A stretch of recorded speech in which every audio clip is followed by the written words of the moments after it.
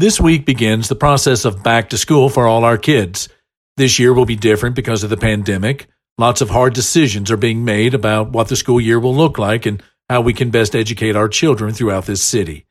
There will be no perfect solutions as we work our way through our first pandemic. As families, I think we will need to be flexible and patient. This year will not look like last year. Expectations will need to adapt as paths forward become apparent. As a community, we will need to be cooperative, helpful, and encouraging to families and step in with a helping hand where we can. It will not be easy, but it will not be impossible.